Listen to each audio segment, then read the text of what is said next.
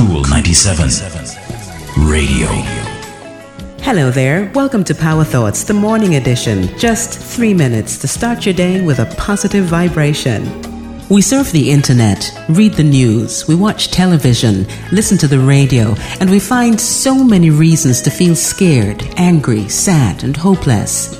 We take in the natural disaster stories, the murder-suicide stories, the killing of our babies and other innocent citizens, and we feel the fear. We feel the panic rising up in us. We get frantic, and then it starts affecting us. We do less work, we exercise less, we abandon our goals. That's what our brain does to us automatically. In order to stay sane in an insane world, we have to take ourselves to a higher level. Let's take some time to look at some of the things that we can do.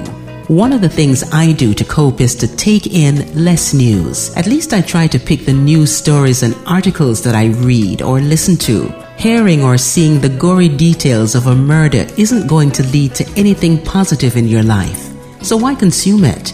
We also shouldn't believe everything we read. We're on social media or talk media, listening to various opinions and reading various posts. Remember that most of us are biased, and what we say usually reflects that bias. So put that in the mix and let's not get carried away with others' opinion.